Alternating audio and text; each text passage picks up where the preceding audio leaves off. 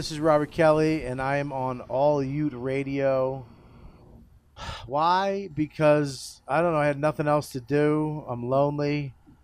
I'm at a renaissance. I'm trying not to eat sugars and grains, and these three weirdo punk band looking, they really do. These three guys look like they almost made it.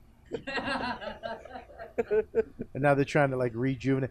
They look like they had a band that was successful, but then it like the lead singer just left them. And now they're, hey, what about a podcast, guys?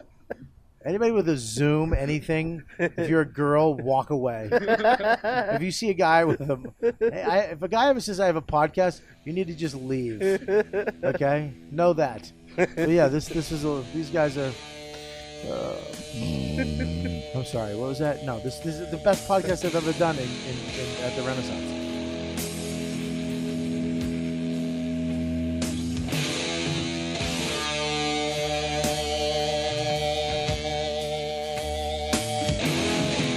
And welcome back to Old Ute Radio. I'm Johnny McKeon. With me in studio, Sasha Bloom, Wayne Thompson Jr., and Mr. I Am Salt Lake himself, Chris Holyfield. Chris, how you doing? Good. Thank you so much for having me back. With you, you have your lovely girlfriend and co-host partner, Chrissy Shelley. Yeah, co-host of I Am Salt Lake. She teamed up quite a few months ago, actually. And finally, her episodes that she's been co-hosting on are making it out into the podcast feed, I guess it would be. So what's your latest episode? The latest episode, actually the episode available right now while we're recording this is the first ever episode that Chrissy and myself just did with just each other, where we kind of recapped our experience of going to Chicago to Podcast Movement, big podcasting conference, and we kind of wanted to just share with everybody our experience and kind of what we've been up to. And it was a little different for I Am Salt Lake because typically it's just been an interview podcast, but we kind of want to take it to another level of sharing our experiences, whether that's in Salt Lake City or out of Salt Lake City. And this was a good episode to do that with. Is the Podcast Movement, is that like a convention, like a Comic-Con for podcasters? Or not really. It's well, I've actually never really spent a whole lot of time with Comic-Con. Chrissy might be able to kind of chime in with the whole Comic-Con comparison. But Podcast Movement, what it is it's virtually 3 days of conferences, of talks and classes from all different kinds of, you got the big name podcasters talking about, how to make your show better, how to network, how to be a better storyteller, how to just really anything with podcasting. And then podcasters from all over the world. There were people there from Australia, New Zealand, Canada, Japan, coming to just be with other podcasters. 1,600 podcasters in Chicago, the most amazing experience I've ever been part of. And by the end, we pretty much decided that it was like summer camp for podcasters. Oh, that's kind of what it's like. It really is awesome. It really. I can't. Next year they're doing it in Anaheim. So anybody that has any interest in podcasting, plan on going. It's almost like a Salt Lake City road trip. It really needs to be. I've learned so much from going. So what were some of the things that you learned? Just the importance of networking and getting relationships with your listeners, how important that is, how to be a better storyteller, how to be yourself on the microphone. I think so many people, they feel like, oh, I can't share certain experiences. I can't, talk about certain things on the microphone. But your listeners want to hear that. They want to know what's going on in your life. Perfect example of the recent episode that I was sharing that we did, Chrissy and myself did. We shared a lot on there. We got an email from a listener saying, I've been listening to interviews with Chris for 4 years, but I didn't know a whole lot about him. And this is a great opportunity for her to get to know me. And that's so important, to connect. That's what podcasts have way more than even radio has. We have an opportunity to connect with listeners. Because you have time. Exactly. Yeah. Time, and it's just a different beast. I think, that to me, that's what podcasting is you want to find your community, your people that you can relate with on some sort of level. I don't know if that makes sense. One of the things I think that Johnny and I have struggled with in the last 4 years, or as long as we've been doing it, is how much fun are we supposed to have? And are we supposed to just invite funny people and have a funny time?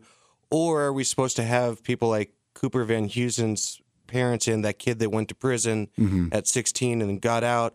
Are we supposed to have the Utah AIDS Foundation? And what does our audience want to listen to? Because I can bring in the best broadcasters in Utah and we'll get great numbers. But if I bring in a funny guy and we just laugh and goof off, we don't get numbers. So there's that fine balance for OUR, at least. Have you asked your audience? No. Well, let's ask them right now. No, I'm serious. Have them reach out, say, get in touch with Sasha or Johnny. It's something that I know that both of us really struggle with. Is like, I'll go to the I Am Salt Lake Twitter page. Sure. And you're always like, what are you doing on Sunday? What are you doing on Friday? Don't drink and drive, do all this kind of stuff. Yeah. We don't do that. Yeah. Because at least for me, I don't have any free time. I'm working 60, 70 hours a week. And the last thing I want to do is get on Twitter and be like, hey, how are you? Not because I don't care. That's certainly not it. It's just that's not something I'm good at doing. So find something that you can do that isn't necessary, so you don't feel like you're time consumed. Like maybe Twitter isn't your outlet. Maybe there's something else that is. Does that make sense? Like there's so many, even further than social media platforms. Find out, like, I'm going to use social media as an example, though. Like there's some people that, are great with Facebook. Then there's some people that are great with Snapchat. And then there's some people that are great with Twitter. Doesn't mean you need to do all three. Find which one you're good at, which one, where your audience is, where you can connect with people the best. And that's where you go. And unfortunately, I think as a podcaster, you have to do at least one outlet. There has to be a way for people to find you. It's really important, I think. Yeah. I mean, even for the radio guys, you guys have to engage on Instagram and that kind of stuff. It's very true because, I mean, Sasha, I've learned so much from him as far as he is a social media connoisseur. See, that's not true. It's not true. Well, and I mean, at least your game is a lot better than mine online. So, I mean, I struggled with Twitter at first because I'm just like, there's so much extra stuff you have to do, and it's like another language in this and this. And I was so comfortable with with Instagram and Facebook. But is it really that hard though? I mean, it's as simple as a thought comes to your head and you type it. You put it on. You just get your phone out and you type it out. I mean, is that really that difficult? It's also finding the right people. But if you're yourself and you post online and you engage with people, you're going to find them. Your tribe is going to find you. One of the big mistakes I've done on my social media accounts is I have like the University of Utah Athletic Department following me, and I have Real Salt Lake following me, and Utah Jazz. And I have all these broadcast people. So if I use the word fuck on there, or I really talk about my feelings, which are generally booing society, I feel like I have put myself online to get fired. But do you really think they're sitting there reading your tweets? In media, it's tricky because they do take in consideration your social media presence. They scoured my social media when they hired me. Really? I know that. There's people at ABC and NBC in town that have specifically been hired because every tweet they do will bring in 2,000 likes. Yeah. Seriously. Wow. Yeah, that's how important it is. That's why it's kind of fatiguing for us to do it through another one, because I already do it through, mine, my personal ones, some of the other ones I run, and then, I have like my Mix 105 ones as well. It's like there's all these channels that you have to go through, and you have to give a little piece of yourself in every little one, and it's exhausting. Yeah. I could see how it is. I've never really thought about it on that level. I mean, luckily my day job, they don't monitor what I say online, so I can just say whatever I want. Yeah, I feel like you definitely have a little more freedom than we do. But at the same time, I don't want my freedom to come back and bite me. Yeah. And maybe if I said something, then an opportunity or a job or something comes along and they're saying, well, sorry, you said this too much, and this is going to cause one of a the problem. Problems we have here at iHeart Radio is we'll hire somebody and then I'll be going through their Twitter account because I'm kind of on the digital team and I'm like, dude, you need to go back and erase every F-bomb on your Twitter account because you're no longer Susie Q. You're Susie Q of iHeartRadio, you know, and you're representing that brand, not you anymore. So, and do you think there's a way to like, because I know there's some personalities out there in television and in radio that will put like a little, I don't know, not like an asterisk, but they'll disclaimer. Put something, a disclaimer that says Johnny does these I have do a not, disclaimer. Yeah. Do you think that does anything? Do you think it separates you from your day job and like, or I think it's like a how do I explain it? It's a disclaimer, but at the end of the day, like if you say something controversial, they'll probably fire you. Really? You know what I mean? Like I can't go in there saying, kill Whitey. You know, and like expect to keep my job. You know what I mean? Like I couldn't tweet that. But what you do on your own free time should be your business, though. you're absolutely right. But it's it not. shouldn't be. I mean, what you do when you're clocked in, that's. But do you feel like you're always clocked in on your job? I am always clocked in. it's on my like job. they own your persona almost, like They own a piece of it. They take, you pretty much give up a part of yourself by becoming a public figure. So I mean, And they take social media very seriously because it's hard proof. They have numbers. Like they hold like social media accounts, all that stuff, like the number of followers. They measure all that, and they look at that as like solid proof. Like, okay, ZHT has 1 million something followers, blah blah blah. Like they compare that, and like so they hold like media companies hold social media like with a lot of weight. Yeah. For that Here's exact a reason. great example: satellite radio. They have Howard Stern on there on Sirius XM, and then they have Opie and Anthony. Opie and Anthony, they've probably invested close to $100 million into that show. And Anthony Cumia one night goes out to downtown New York, takes a photo of a black prostitute, calls her a savage because he gets hit, and he's fired. wow, Yeah, and it not even destroyed their whole show because you can't replace him. not terrestrial radio and either. the fans That's are what's- going to want to not listen to the show because the guy they've been listening to for 20 years, 3 hours a day, 5 days a week, is gone because of something he said on social media. Yeah. And there's so many broadcasters that have been fired for what they've said on Twitter, on photos they've posted on Instagram. It's a whole new world, man. There is no freedom for an employee of a media outlet. As weird as it is to say, because we are the gatekeepers of freedom for society, you're not free to say what you want. Does it make you nervous to even share this much information, though? I mean, I feel like you're kind of saying, like, I got to watch what I'm saying, but I'm not watching what I'm saying now. Does that make sense? I think podcasting allows more context than tweeting, so it's a lot easier for us to explain where we're coming from. I got you. On a more personal level. I got you. Because it just seems, I mean, I love it. I love that you're being open and you're sharing because I've never thought about it from this angle, from this much depth. Yeah, and we're lucky that we've had a lot of mentors with this show, so I can talk to Big Buddha or Brian Carlson or Hooker or Frankie, and Or off the Alexi, record, it's like, can I say fuck on here? Yeah, say fuck. It's important. It's everyday language. And I'm so scared anytime I'm around these mics, though. It's so ingrained in you, though, dude. Honestly, if there's a mic in front of me, it is terrifying to say to cuss. Dude. That's a real struggle that I have hosting this because my co-hosts are Johnny McKeon, Wayne Thompson Jr., and Brittany Johnson, who's a producer at ABC4. All of them are in front of cameras, in front of microphones. As where my profession, I'm behind the camera, behind the XLR cables. So Yeah. No, I get it. And man. I like to be really inappropriate. Like, that's my home. And it's like, I really have to watch. And so I find myself having to be a little bit more careful. Because I remember when I was on your show about 1.5 years, 2 years ago at this point, we had this same kind of conversation. And I went on there when I started earholemedia.com and I was like, no, I'm not going to cuss. Like, there's no way I'm going to cuss because we'll let Andy Gold and the Marcuses do that. But I have to cuss because it's important for me. But I think that I do have an obligation to my friends and co-hosts to watch my mouth a little bit. Well, see, and I find that interesting, and I'm sure I shared this story with you, Sasha. When I first started I Am Salt Lake, I tried to make it a clean podcast because I felt like, well, this is, everyone's going to be able to come here and listen. But then when I did find that I loosened the ropes a little bit and said, oh, it's okay to, swear, I noticed more listeners coming. I don't know if it was because of that or not, but I do say it is because of that, because people want to come for real life. They want authenticity. Yeah, exactly. Yeah. They want that. People crave that. And that's why it's so important to be yourself.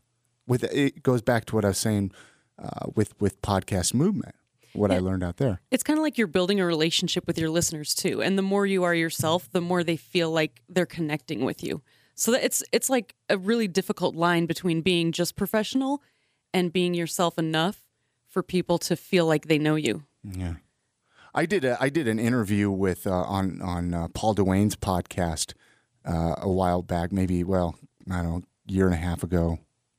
And it was probably the most real I ever allowed myself, the most open I ever got. And I'll tell you, I got more feedback, more personal messages, more emails than any other interview, any other podcast I've ever done. But because of that one, because I opened up and because I shared some real personal stories. And so that was a learning experience for myself. One of the transformations the I Am Salt Lake podcast has kind of evolved into is you have a lot of restaurant owners on your show. You have a lot of beer makers and whiskey makers and beard soap companies. Sure. Do you worry with that extension and giving, I don't know if there's money being paid towards you two, or you're just doing it to hear their Salt Lake story, but do you worry about being dirty and not being clean when you're trying to get advertising money from these companies? Because I'm sure that once you start getting paid, they almost, like our bosses, they start controlling your content a little bit, right? So you, basically what you're saying is are you afraid? Are we afraid that they won't want to support our show Sure, if we have bad language or something? Yeah. My opinion has been that we need to do what we want to put out, what we want to see in the area of Salt Lake, and then people who like it, who are attracted to it, and run businesses will want to come to us to be sponsors. If we hold back, we're not really putting out something that we love, and then it's kind of like we're wasting our time. And I think enough people are comfortable with what we do that they're happy to sponsor. Yeah, well, exactly. Like so Olio, you're probably talking about Olio. So they sponsor I Am Salt Lake. They're one of our sponsors. And myself as a guy with a beard, they want, they're like, hey, this guy's got a beard. He's able to talk about it. He uses the product, which I do. I love it. And I'm sorry to say, but like, I don't know. I mean, I've never felt like anything we've ever done on I Am Salt Lake is going to make them not want to work with us. I mean, I talk to Derek on a weekly basis. He's an avid listener of I Am Salt Lake, always giving, oh man, that was a great episode. I love it when you open up and you get real and you share your experiences. So I mean, I'm not worried about that. And if we do lose one person, we lose one person. I mean, that's just the way life is. I'm not gonna be controlled. I went into podcasting to have fun. Yeah. And I've never really felt like anything I've ever done has held me back at all. I'm curious to see where this podcast movement goes forward, because if you're Chris Jericho or Shaquille O'Neal and you're on Podcast One, they don't cuss. They're pretty much clean. And I know that Chris Jericho goes to his guests, oh yeah, you can cuss, and they will, but you won't hear him cuss. And because, I mean, he's being paid a lot of money for a podcast. And as these podcasts start dying off, I mean, you've seen in this city, they've been dying off. There's very few that are around from 4 years ago, and it's going to continue to trend, whether it's in Australia or China. They're going to fall down, and you're going to get more podcast companies souping up the big ones. And there is going to be a direct market push for content, because your listenership, Chris, is very important to the advertising dollar. Sure. Well, because they know that, hey, if Chris talks about this beard oil, people are going to say, you know what, Chris, I trust him. I trust him. There you go. And I think that's what's important. And that goes back to building the relationship with your listeners and earning their trust. I'm not going to sit and talk about something I don't believe in. Just like the company that doesn't believe in me doesn't want to advertise with me. And it's, to me, it's not worth it for me. Do you wish that you worked in radio? Well, there's days, absolutely. I mean, and that's even more just because I would love to get out of my day job.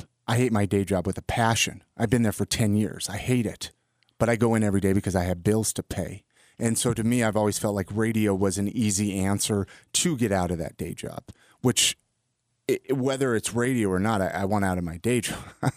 You know what I mean? And so that's really the honest truth is, and I've always felt, well, okay, radio is something I would enjoy, something I would excel at, something I could be good at. One of the things that surprises me in Salt Lake is when Johnny knew you before I did, but when I first met you and you came up to the University of Utah, I was like, oh, this guy's great. He's got a good voice. He's got ownership of his microphone. He's obviously going to get a job in radio. Yeah. 4 years later, you're not on X96. You're not at Cumulus. And there is a lot of people in this market that suck. Well, and it surprises me, too. Where are they at? They're not knocking on my door. Yeah. Where are they at? I'm looking at my phone right now. There's no missed And you've calls. interviewed all the big guys. Sure. I mean, not really from this building, but everywhere else. No one hit you up, huh? No. That's weird to me. I'm sorry. No, it really is. You know, it's funny. So I met, this is a funny story. I actually met with somebody one time, and they thought I was making 6 figures a year with the podcast and all this and that. Like, I don't know what kind of idea I put in people's heads, but it's kind of like I'm struggling just like the next person. You know what I mean? I'm trying to figure out how to pay my podcast hosting fees just like the next person. You know what I mean? Like, I'm not rich. I struggle. I get DMs all the time saying, hey, I want to be part of your network. Is iHeart going to put me on their app? I'm not involved with iHeartMedia. Like, they barely tolerate me here on Mondays. What? Man, I like seeing you at work, man.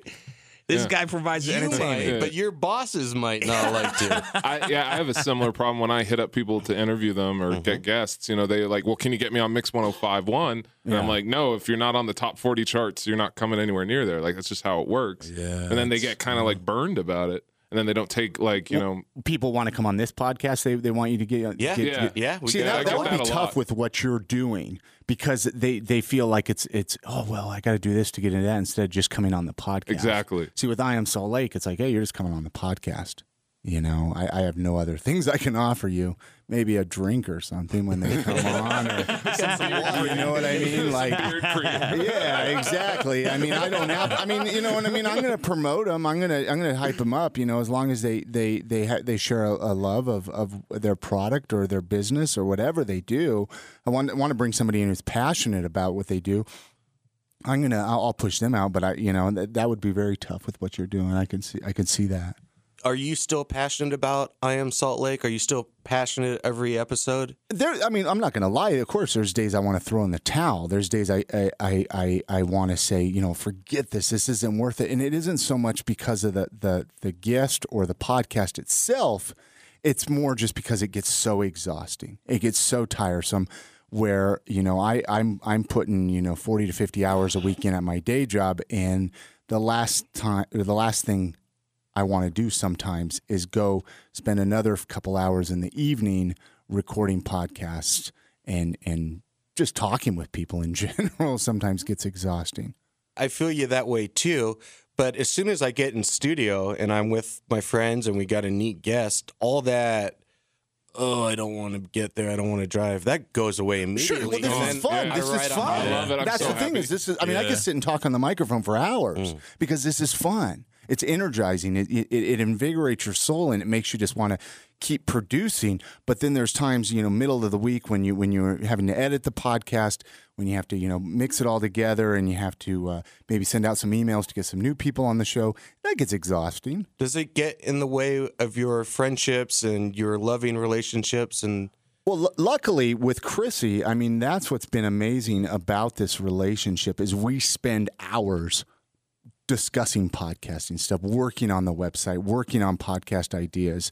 And I mean, it really has been one of the most amazing experiences to find somebody to do that with. We work well together because I was doing podcasts before I met Chris. Yeah. And I was doing comedy, and like, this is my passion too. This is the kind of stuff that I love. And so really all we do is sit around and geek out about stuff. and talk about what we can do and what we can build and or what podcast we listened to or my gosh. discovered. I or think if other people hung out with us, they would get really bored. Oh, absolutely. or even goes back to podcast movement. It was like both of us realized we needed a vacation. So what do we, what do we go do on a vacation, and what do we spend our own money on? Let's fly to Chicago and go to a podcast conference. A lot of people wouldn't want to do that. Yeah. I mean, the amount of money we had to drop on that. I mean, we could have had a glamorous vacation in Hawaii, or even But we would have gotten bored. Yeah, exactly. But we go to Chicago and we listen to how to podcast better. And are you writing this off for tax purposes and all that kind of stuff? Like, are you business expensing this? So we're working on it. We are actually in the process of getting a business license so that we can, because we're actually investing a lot right now, and we're just getting all the business side set up. Is there a glass ceiling for female podcasters? Because one of the things you hear about in television broadcasting is the amount of abuse that women take, especially the ESPN ladies. I mean, they're getting dick pics, they're getting death mail, they're getting rape jokes and threats. There's a lot of that. I actually, there is. I had someone recently, while we were on our trip, actually post on my Facebook wall that I was a joke and I should never call 911 if I needed help. And then I get like very so angry. much stuff. But like, you don't get that. I don't get. Well, I have people either hitting on me or wanting to kill me. I think it's a girl thing. Especially when it comes to online. Like, she shows me the amount of dick pics she gets, and I'm like, this is amazing. Why was I not sending dick pics while I was single? It was like I could do that. I didn't even know I was allowed to do that. I mean, I just thought it was common courtesy not to. Right. Yeah, there's some people that are so bold out there, man. Yeah, exactly. And the stuff that she gets hit up on, wow. Yeah, I get some crazy stuff. So where do you think that comes from? Because you're not a powerful, I know, super masculine caricature? Because she's a beautiful woman. Oh, no. Well, thanks. But no, I think it's really because, and I hate to say this, but it's society. I also work in the computer field, and I met someone just randomly, was working on my computer, talking to him, and he's like, well, how did a girl like you get into computers? You should just be a stripper. Wow. To my face the first time I met him. So it's just the way people think. Like, if you're a blonde chick in Utah with boobs, why are you using your brain? That's a stupid idea. That's how guys think. It's true. Oh, no, I agree. And, it's just something that you learn to deal with and move on. That's because, unfortunate. It's life. I mean, it doesn't matter what you look like. Do things you're passionate about and let people hate you. Who cares? If people hate you, that means you're doing something right? Oh, yeah. Hey, well, there you go. It's one way to live. I mean, haters, they're going to give you or not good publicity, but they're going to give you publicity of some sort. They're going to put you in some sort of spotlight. Yeah. I mean, it's good to have haters. It's like the saying, there's no such thing as bad publicity. Yeah. Well, exactly. It's kind of true. Exactly. Well, and like the moment you realize that the people who are super angry and attacking you are only doing it because they hate themselves and they're miserable, it's a lot easier to let it roll off your back. It's a tough thing for Twitter. You've seen that with the lady in Ghostbusters. Oh, Leslie Jones. Yeah, where they're shutting down anyone that criticizes her. But it took them a long time to do it, though. Well, Twitter has a real approach of free speech and defending free discussion, not just in America, but it took them a while to make the conscious decision to flush out ISIS on Twitter. Oh, wow. Because it's that whole, we want to protect freedom of speech, because there's so many countries on this planet that don't have freedom. So their only way to express themselves is through Twitter. But you're seeing more and more and more on Twitter of people just trolling. Yeah. On ABC, they had there's a comic in town, I forget his name, but they interviewed him about being an asshole on Twitter. Kevin Gillingham. Yeah, and he's completely proud of it. Like, wow. Yeah, it's unbelievable to me. I had to unfollow him for it. Do you think that trolling of Leslie, do you think that hurt or helped ticket sales? Because I was thinking about that. Like, they're talking a lot about it, and it's in the middle of the movie premiere. So I don't know. Maybe I'm cynical. But it made her cry. They really hurt her too. I mean, she's never come out and attacked anybody or done anything like that, and they were getting like really personal things that she She can't control comedian, the color of her skin or her face and things like this. Like, and they were calling her gorilla and stuff too. It's like you could honestly see the emotion in some of the stuff that she typed. She's like, I can't believe it. I haven't done anything to you guys. Like, so I mean, I was kind of surprised, but yeah, I guess with Twitter, there's certain. I think it's a sad reality of the world we live in. Like, I know that, like, there's racist people out there that really think these things, that feel this way, that want to, like, hurt or harm another person of color. Like, they're out there. They're real. And now you can see them. You can hear them. Like, it's not, racism's not confined to their homes now. They can just put it on the internet out to anyone that they want.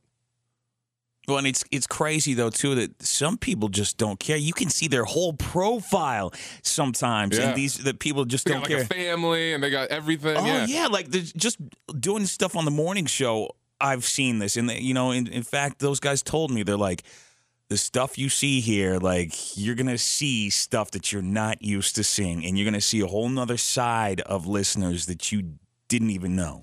And yeah, people are so bold these days, man. It's you catch ridiculous. A lot of shit because you replaced a guy there's very few radio celebrities in Utah, but DB is almost 20 years, man. Yeah, he's a bona fide celebrity in this town. Hometown hero. And he left, and you fill in, and anytime CHT posts a photo and he's in it, they're like, "Where's DB? Wayne sucks."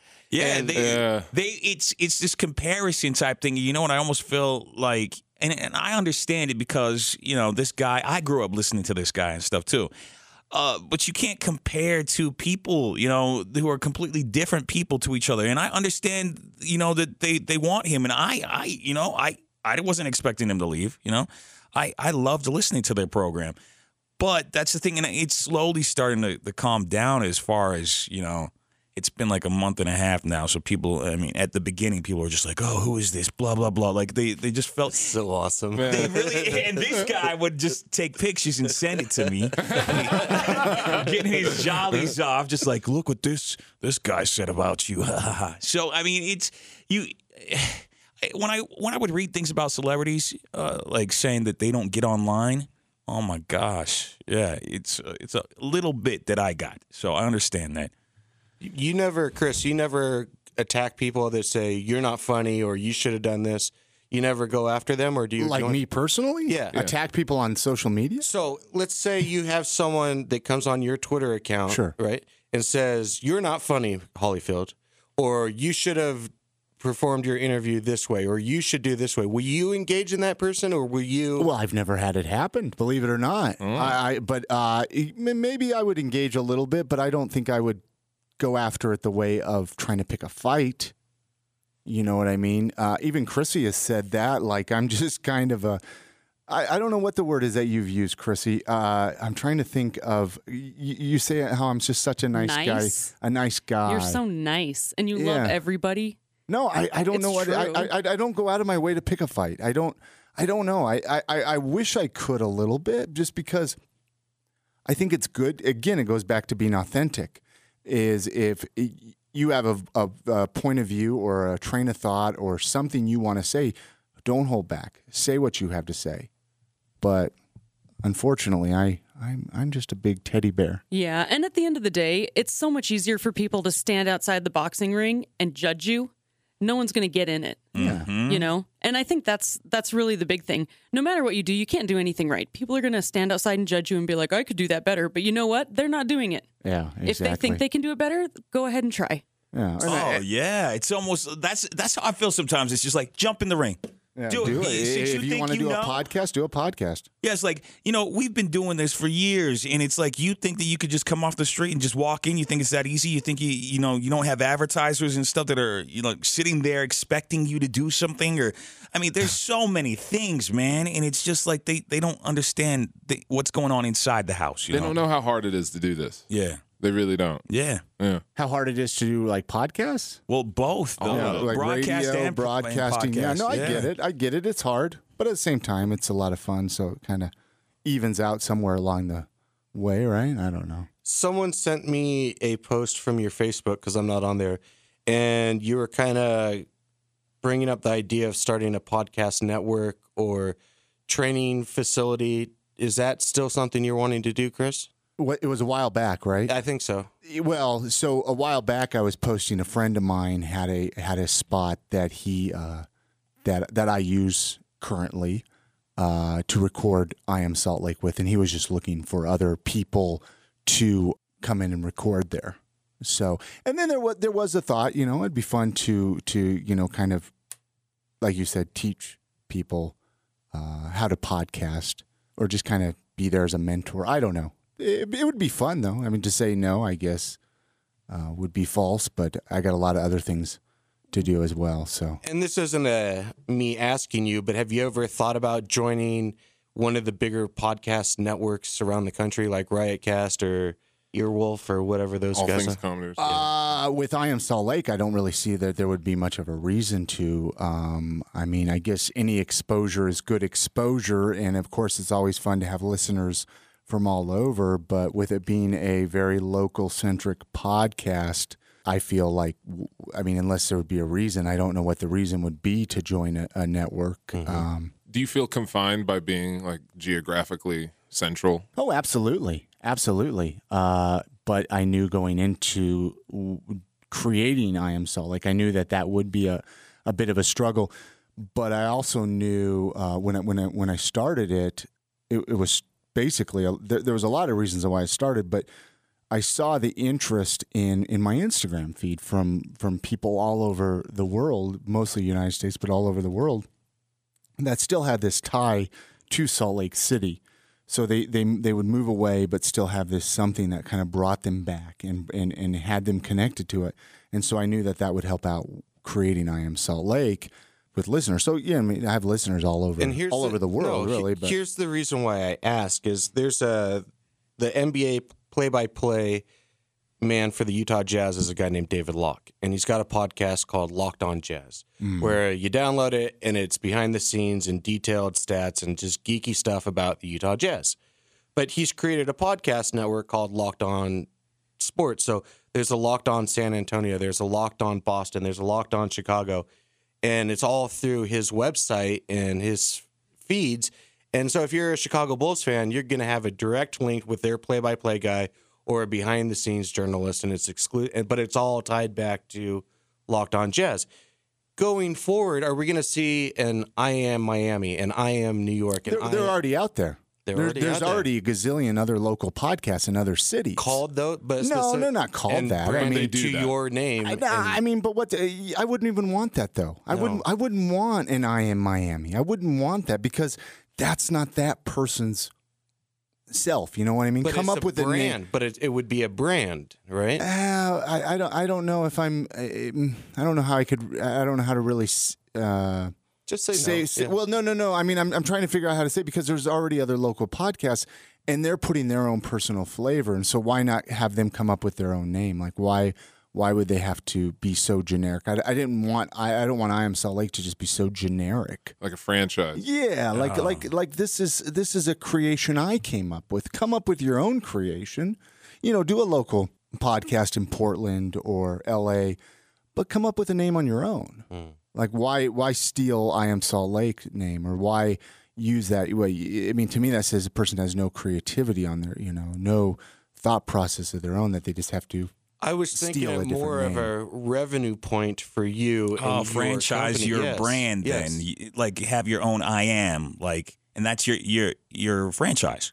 I guess. I Am Chicago. Yeah, I mean, I don't know. I mean, I guess I would rather deal with things more on a local level. I have enough fish to fry here in Salt Lake. I don't really want to spend so much energy on all these other cities. Fair enough. Yeah. I think the cool thing too with your podcast too, dude, is being in the capital city of Utah too. You've got a lot of people, and you were saying you had the listeners worldwide too, which is so awesome. But then you're also getting the whole state of Utah, really, because I find here in Utah, everyone. Something may be, based around Salt Lake, but the interest comes from the entire state. Well, exactly. They love, and people are passionate about Salt Lake City. I mean, how many people do you run into on a daily basis that are like, I love this city. Yeah. This is the best city in the world. And I'm sure in any city you go to, people are going to have hometown pride. Yeah. But there's something about the pride here that is far better than any other city I've ever seen. I love Salt Lake City. It feels like the land of opportunity to me. I moved up here to go to the U. My whole life changed when I came up here. Like I love Salt Lake City. To me, it's the perfect place to be. Yeah. Yeah. Yeah, before I even moved here, I was so vested in everything that Salt Lake City was doing, and that was just as a Utahn. Like I didn't even live here, and I was keeping up on their elections and seeing what they were what development stuff they were doing. Like, and I was not even an actual citizen here of Salt Lake City, but I was so like invested in the city. I was interested. I feel like it's America's best kept secret. Like I don't think people are really aware of like the potential of Salt Lake City. Yeah. Well, and it kind of goes back to actually another saying on the same thought, going back to even how you were saying, like dealing with alcohol and stuff like that on I Am Salt Lake. I mean, I've always wanted to attract that counterculture of Salt Lake City. There's a big counterculture. You know what I mean? Yeah. And I don't want. I've never. I mean, of course, I want Mormons to listen to the podcast. I want people. I'll never go and bash anybody's ideas. But at the same time, that's always been what I've wanted to portray, that there's more to Salt Lake than just what people typically think of it. I love that, man. I love like that. Chrissy came up with this. There's more to Salt Lake City than Mormons and mountains. It's you true. know what I mean? You said my line. It's Well, no, very I true. wanted to say that, No, because but you didn't, I did say that at Podcast Movement to everyone we met, pretty much, because we did a survey, like, what do you think of when you hear Salt Lake City? Yeah. And I was like, there's more than Mormons and mountains. And everybody thought it was hilarious. Because that's what most Because that's people think all they of think when of. they think of Salt Lake City and they think of Utah. And I'm trying to dispel that myth. I still, in my dumb little head, find this culture very repressed. I think there's a lot of negativity that goes on in this society. I think there's a lot of repression. I think there's a lot of Keeping up with the financial Joneses, too. bullying that goes on in this community. I think that we have a major problem on both sides of the tracks. There is that divide. There's a big racial divide here. Yeah. And I really don't see anyone giving a flying fuck about anybody outside of themselves here in this town. It is an interesting society because it was founded on certain principles, and then it's attracted people who don't have those principles, and it's become kind of a polarized community. There's a big divide here. But I think we're trying to work on like pulling that together and integrating everyone into we are Salt Lake. Yeah, each person here plays a major role. Yeah, a lot of city. artists and musicians are moving here because they can afford to live here. They can do the art that they want. They can't do that in the bigger cities. And so I see a lot of this counterculture really growing, and it's going to get bigger faster than we think. Oh, for sure. And also the other thing is a lot of people are going back to like when you're saying that it's not just Mormons and mountains. That's so true. Actually, the Mormons are the minority in Salt Lake City. Absolutely. Like, it's the minority. And that's the thing that, and I'm totally down with what you guys are saying as far as presenting this picture to the world, because a lot of people have this view in their mind that they think they know what Salt Lake is. And it's like, no, you got to come here and actually see for yourself. It is not what you're expecting. But some of the liquor laws, it's fine for a conservative group of people to be the minority in the biggest city in the state, but the legislators aren't.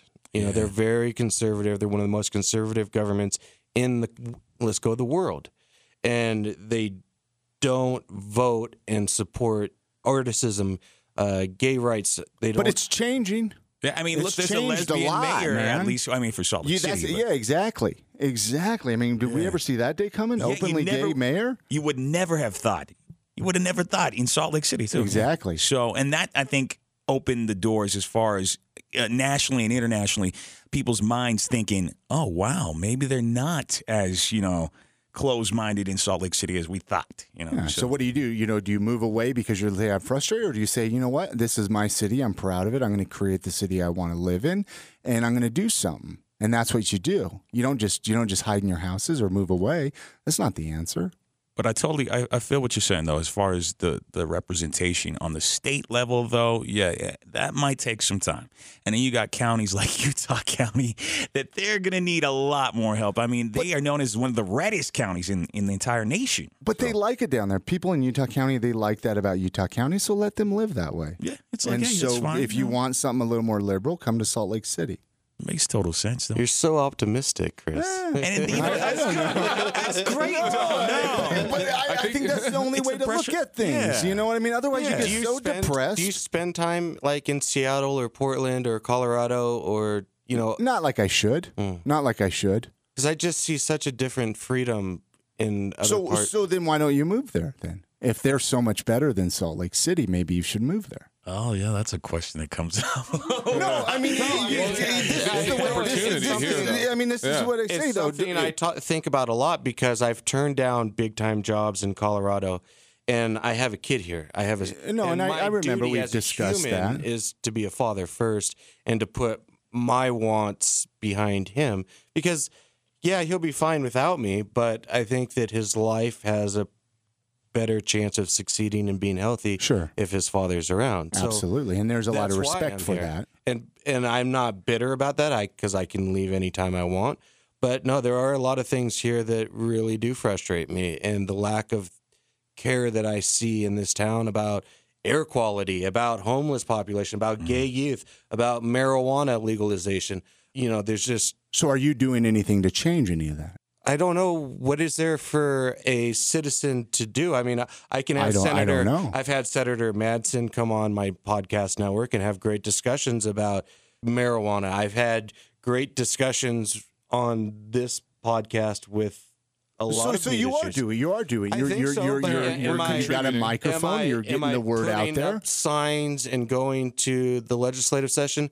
No, but I am a good man who works as a journalist in media, and I am exercising my freedoms by protecting civil liberties in the ways that I do it through my job, because there's a lot of people that can do my jobs, but there's a lot of people that won't bring my resilience and toughness and we're not going to do it this way. Social consciousness, keep these microphones open. So you're doing a lot more than other people do. I don't know if it's not about doing more or less. There's a lot more I should be doing, and that's kind of where we brought it up at the beginning of the podcast. Is I know Johnny and I have struggled with it. Do we want to do the Utah AIDS Foundation? Do we want to do Utah Food Bank? Do we want to go to Pioneer Park and finally start doing that homeless project we've been talking about for 4 years? Or do we just want to keep slinging dick jokes? You know, it's it's one of those. Why not do a little bit of everything, though? That's the thing. And I mean, that's the thing. I think we do, but I think you run into, it's like we've brought up, I think you run into credibility issues. Yeah. It's, you know, if I'm talking with Senator DeBaucus, right, and then I'm at the zoo with Andy Gold, there's a real conflicting paradigm going on with the show. I don't see what's wrong with that. I think it kind of stems from how we started this show too. Remember, we started at the University of Utah, 3-hour blocks of live talking, and then we couldn't censored, swear, incredibly censored, Remember, I was too scared to even talk about gun control in our first episode. He's like, "Oh yeah, a citizen first." It's a sticky situation. Yeah, no, I see it, and that's. I mean, I've struggled that with I Am Salt Lake. Is at what point do you try something new? And are you going to lose listeners along the way? Well, you know what? I might lose 10, but I might gain 50. You know, but it's still very. I mean, Chrissy can even say this. The last episode of I Am Salt Lake, I didn't even want to put that episode up, but that episode has got amazing feedback of just her and I talking behind the microphone, sharing our stories. People want to hear that. Yeah, and even if it's scary, I mean, you just got to try. If it's scary to do something new because it might affect what you've been doing, just do it, because your loyal listeners are not going to leave because you did something one time that they didn't like. You know, exactly. Just see how it affects it. Try new things out. Explain that to your listeners. And I think that kind of keeps the credibility in check because they know that you're aware of what you're doing. One of the neat things that you did, Chris, with your podcast is you brought your show live. Oh, I loved when it. Club 50 West was going and all that stuff, they gave you the opportunity. Tell me about that experience. Why didn't you podcast those? Why did you? I did. What do you mean? Are they all up? They're all up. Your well, live there's one. We did a live show at Watchtower. I was actually talking with Johnny with this before we started recording. We did one live podcast at Watchtower Cafe. Unfortunately, the recording of that did not come out, so I wasn't able to put it up. But all the other ones are up. Tell me about the live experience. Oh my gosh, the best experience ever, and I want to do more of those. It was something I didn't know. I was like, well, how do I take this podcast to a live show. I didn't know how to do it. I actually, asked people, how should we do this? How should we, how should I do it? What would be the best way to do it? And we came up with the format of three former guests of the show, and I had a blast doing it. It was great, again, to connect with listeners. They came out. I met a lot of new faces, a lot of people able to come up to me and tell me how much they love the show. So that was a really great experience, being able to, turn the mics on. If you have questions for us, do you have questions for me? Do you have something to bring up? I mean, it was a great experience, and I would like to do more of those. Because I know Johnny and I got hit up by Club 50 to do a live show. And the first thing I said, I was like, dude, we're not going to sell it out. Like, no. I don't think you sold it out, but did you have had a great turnout. Did you have that pressure and anxiety of what happens if only 20 people show up? Or well, sure, man. Yeah. I think it would be anybody's going to have that. You wonder, especially the very first one. You know, is anybody going to come out to this? Super nervous you were? Oh, of course. Yeah. Of course. But I think you have to, even if only 5 people show up, I mean, you got to start somewhere. And even if 5 people show up, they're going to have an awesome experience. You have 5 loyal listeners who are gaining something from you that they need and they want. When we were at the podcast movement, Kevin Smith actually gave an amazing talk. And my favorite thing that he said is there's no such thing as failure. Failure is just success training. Exactly. So you just do it. You just go out and you do it. You see the response. You alter what you need to do. Just get back up and dust yourself off if it doesn't work out. Your listeners will still be there. Because if I would have listened to that fear, I would have never done a live show and gotten a taste of what that was all about. And now all I can think about is, when can I do the next one? Where can I do it at? And that's why I'm actually searching for the perfect venue to do another I Am Salt Lake Live. I'd love to do more at 50 West, but management changes. Yeah, exactly. Management changes. So I don't know where that would be. What would you do different for your next live show? Like learning what you've learned now? What would I do different? Like, would you have a comedian open? Like, I remember you had, I think it was Levi opened up the first one, and then I did the second one I did there. Aaron Woodall opened up there. I would love to do something with like a band or something like that. Kind of have like a band open up, even have some music in between guests. I don't know if I'd do a whole lot different. I would just be a lot more comfortable doing the show, period. Yeah. And then now with Chrissy on board, it might be fun to kind of have a little banter with each other in the beginning and then bring people out. How's that experience for you, bringing on a co-host? Because I know you had Ryan Prince on a couple years ago as a co-host. Yeah, Ryan. We've co-hosted a couple of times together, not on your show, but you've always seemed like the lone wolf kind of guy to me.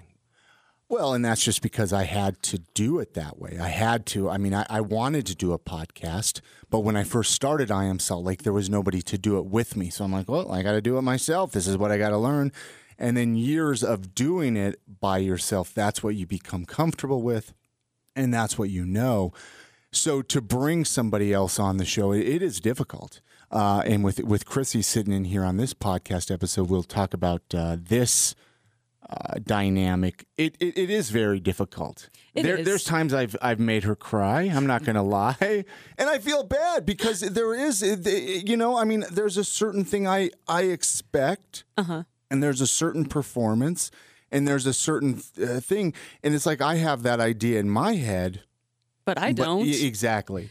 And while we've been dating for a while, and he kept saying, I've always wanted a co-host. Let's do this, and I was very resistant. I was like, oh no, this is your thing.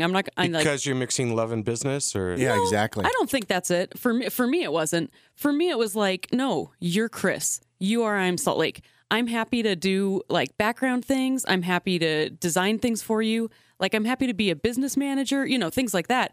But I don't want to come in and change what you've created. And that was a huge fear for me. But we've worked on it, and it's been really fun. And we're still working on it. But it is nice to be able to have somebody that you're in a relationship with to be able to do that versus like it was very difficult. I've been gosh, how long have I been divorced? For 3 years. You try to date people, and it's like, well, obviously there's something very important to me. That I Am Salt Lake is very important to me, and when you can't discuss that with them, and you can't bring that to the relationship, because they don't even comprehend what a podcast is. It makes it very difficult to date that person. It's such a huge part of your world. Yeah. If you can't share it with the person that you're with, it creates a divide.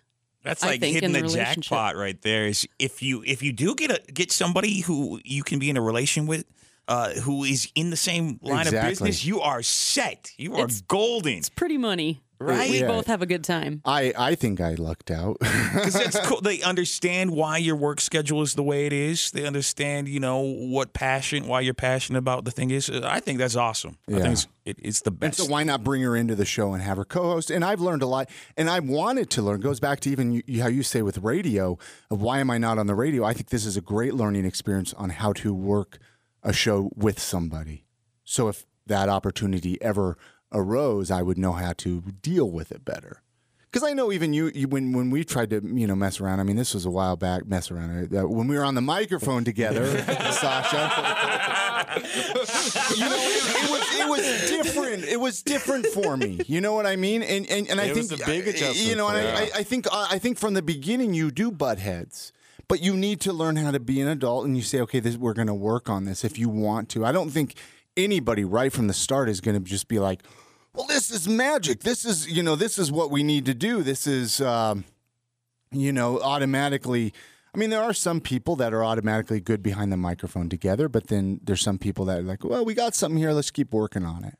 Yeah, no, I had a blast. I don't even remember what episodes. I mean, there must have been the late 60s, early 70s, but we had you on for 5 or 6 weeks, and it was a lot of fun. Yeah. And I was like, because I knew where the progression of my show was going, that it would eventually come to this studio here at iHeartRadio. Well, you were talking about that. I remember you were talking about and that. I remember that you wanted to have phone lines and do all this stuff, and then that one day you're like, I don't have time to do it. It's gone. And in my head, I was like, oh, but I knew where it was going to go. Sure. So, but I've always been impressed by your work ethic. And Johnny and I mean, even having to book guests and we have them come into a multi-million-dollar studio and watching you come from interviewing people on your couch and with my iPhone, man. Yeah. The With first your 3 iPhone, episodes were done on an iPhone. I mean, I really admire what you've created, because it really is a beautiful thing that you've done, and the quality of your audio and your editing is better, I'd say, than anyone in Utah that podcasts outside of the earholemedia.com network. And I'm just blown away by you. Well, thank you. Yeah, and Thank I always you. have been. It's kind of one of those things where it's gotten to the point of, even back to you say, are you still passionate about it? It's like, I don't know what else I would do. I mean, what else am I going to do with my time? Just sit on the couch and drink beer and I would rather create something. Because you took that sabbatical for a little bit. I did take about 6 or 7 months off, which was needed. It was one of the best things I ever did, and it was hard to get back into the swing of things. But I think it allowed me to step back a little bit and figure out, what do I want to do? Where do I really want to take this show? And then it went back to, how I was saying, the struggle in dating. I wanted to I was like, okay, this podcast is getting in the way of my dating life, and dating was important to me because it was like, I wanted to get, there was a lot more to that. I mean, I'm in my late 30s, and it's like I would like to create a family at some point. I'm not getting any younger, and it was difficult. But then trying to date and still having that back of your head of like, I need to do this podcast. It was eating away at me. And then emails of people being like, when are you going to bring the show back? And so finally I said, let's do it again. And I feel like it's a completely different beast than it was in the beginning by being able to take that break. And without being rude, you sound happier. Yeah. No. I take. You're not being rude at all. Well, and it's mostly because of Chrissy. I'm not going to lie. I mean, a person needs to find happiness within themselves, but I think another person can bring that out of them. Absolutely. And so my life is in a much better place now than it was even when you and I were doing radio stuff before, and I think I've allowed myself to be happy.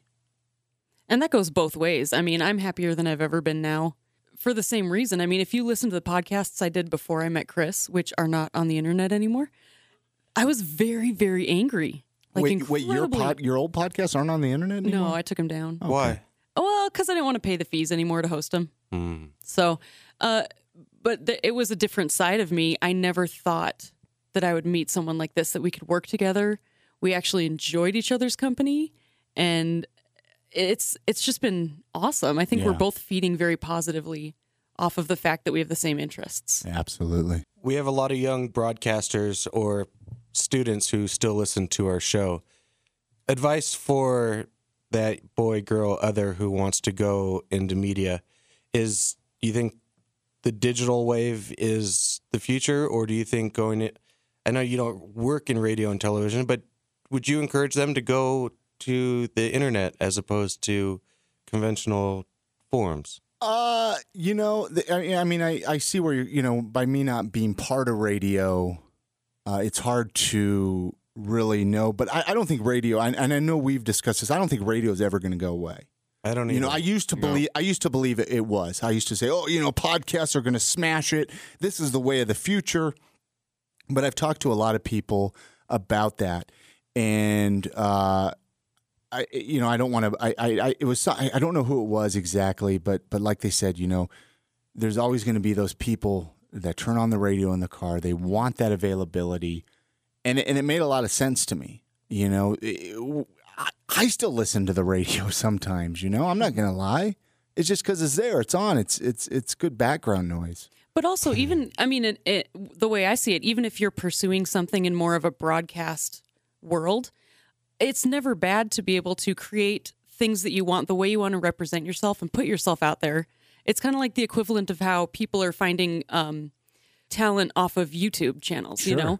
People go to YouTube and watch stuff, and it's not mainstream, but that's a lot of people are turning there to look for people who are creating things that are awesome and to pull them into the more corporate world. So do a podcast, start a podcast. I mean, that's great experience. To start a podcast, like if you want to get into media broadcasting, start a podcast, get that experience working the microphone, get that experience, listening to even your own voice. A lot of people can't even stand the sound of their own voice, and then maybe try to get into something more television or radio or whatever you want to do. I think it's great to do it all. I couldn't agree with you more. Yeah. I mean, I'm sure you learned a lot, Johnny. I mean, with doing radio now, you learned a lot with doing podcasting and stuff like that, right? Or what? Oh, definitely. It's apples and oranges, but they're both fruit. You know what exactly. I mean? Exactly. So, I definitely podcasting prepared me for radio, but, radio is its own thing at the end of the day, and it is not going away. It's definitely not. I'd like to see a lot of it go away. I think what has happened in specifically radio is disgusting. It breaks my heart that this station, that Cumulus, that Broadway are empty. It breaks my heart that KSL and Fox and ABC and Channel 2 are empty, because there is so much important that the community. Sorry, that just baffled that, but the community gains so much by having talented people broadcasting. And when they say, "Oh, there's no money," how is there no money? There's 250 million people listening to iHeartMedia throughout America. There's money there, but they're giving it to the people that have 3 Mercedes so they can buy another boat and buy another piece of property, instead of opening up their door and being greedy. It's $12 million bonuses every year. Yeah. I mean, for Ryan Seacrest to make $20 million a year is a fucking joke. For Rush Limbaugh to make $18 million a year is a fucking joke. I'm not saying it's right or wrong, but more power to him, though, for getting there. $6 million. It tells me that I have just the same opportunity to get there. But you don't. Why don't I? I can. If I work hard and put my time in. I mean, you can't just automatically say, I don't have that opportunity. We've had these conversations with Frankie and other people. The chances of someone having a 20-year career in radio in one market is probably not going to happen. It's pretty rare now. That's what You're not much of a dreamer, are you? No. You got to dream a little bit. I reach for the sky, and if you fall, you fall. I think I've reached pretty damn high, and I work really damn hard. And from a kid that went to jail at 17 years old to be where I'm at, working with the biggest media outlets in the world, I think I've come pretty far, but it's not through dreaming. It's through working really hard and being really good at my job and being practical about my movements from A to B to C to D. Yeah. And I don't apologize for that, and I can't, you know. I like to think I walk the line between that, where like I do like to dream of things that are better, but I do know that the work that it takes to get to where we are, like just the work that we've put in to get to where we are, it's exhausting. Yeah. You know what I mean? It's so hard, and it's hard to dream of more because you're just so tired by the time you get there. But then you got to dig deeper and figure another way out. Yeah. Yeah. But no, I'll always have that problem with Howard Stern signing a 5-year, $500 million contract to talk into a microphone and to be funny. I will always have that problem with the Dane Cooks and the Bill Burrs making the type of money they're making while we have generational poverty and generational disease in our communities. And that will never waver. If you become a multimillionaire off of your talents, I will still have problems with the inequalities that we have. And I think that that's part of if I have any greatness in me, I get that. part of it, I get that. Well, I think that comes from the cynicism of the industry because now, it's gotten to the point where it's one-man departments. Yeah. And like I'm a one-man department.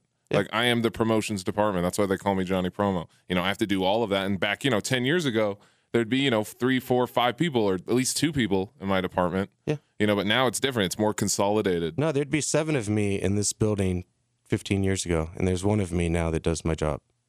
And that's fine, but it doesn't work right, and if you go into master control at any of the news stations, you have an audio guy and you got a producer and a director, as where when the height of television was really good, there'd be 17 people in that room and they could go anywhere in the world and they could bring content from anywhere in the world. And now you have producers that really shouldn't be producing because they're overworked, overtired, and they're not good because they have no help and they have no support. It's kind of, and I see that as a theme. And so, yeah. The confines of the radio industry. Yeah. Yeah. Or, the media really right now. And it's bloated contracts and big bonuses that have done that. And the reason why you're not in radio most likely, I'm sure you could apply and start as a tech and work your way up because you are a very talented man, Chris. But it's the reason why because you probably would have been picked up in 88. Yeah. And that job's not there for us anymore. And that breaks my heart because the quality of radio is not the same. It isn't. It isn't. But there still are some good radio, good talk radio out there. I think so. I think there's a couple, but I think a lot of them are burnt out too. Yeah. It's the same show every day for 20 years. I kind of disagree with you. I think there's I think the best produced show in this town is Mick and Alan's show. And, I'm not a rock and roll guy, but those guys their production's phenomenal. Yeah. I can't say that about any other show in this state. I don't think people care. I don't think that they have the resources and talent to do it.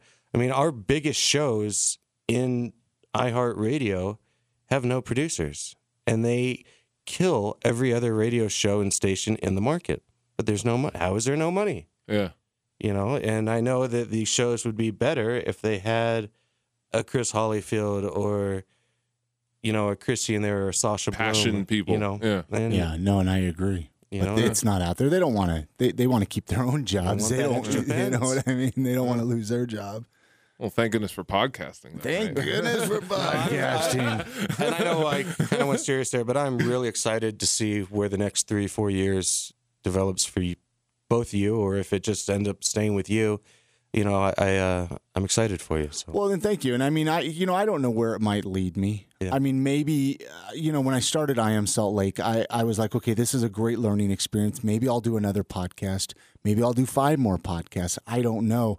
But I figured it was a great way to learn how to do it, be able to do some in-person interviews versus a lot of podcasts will do Skype interviews, which I don't have any problem with that. But I wanted to do in-person ones. So I figured I can learn a lot that way. And who knows, maybe I'll end up doing something that will be able to be recognized on a much more national level.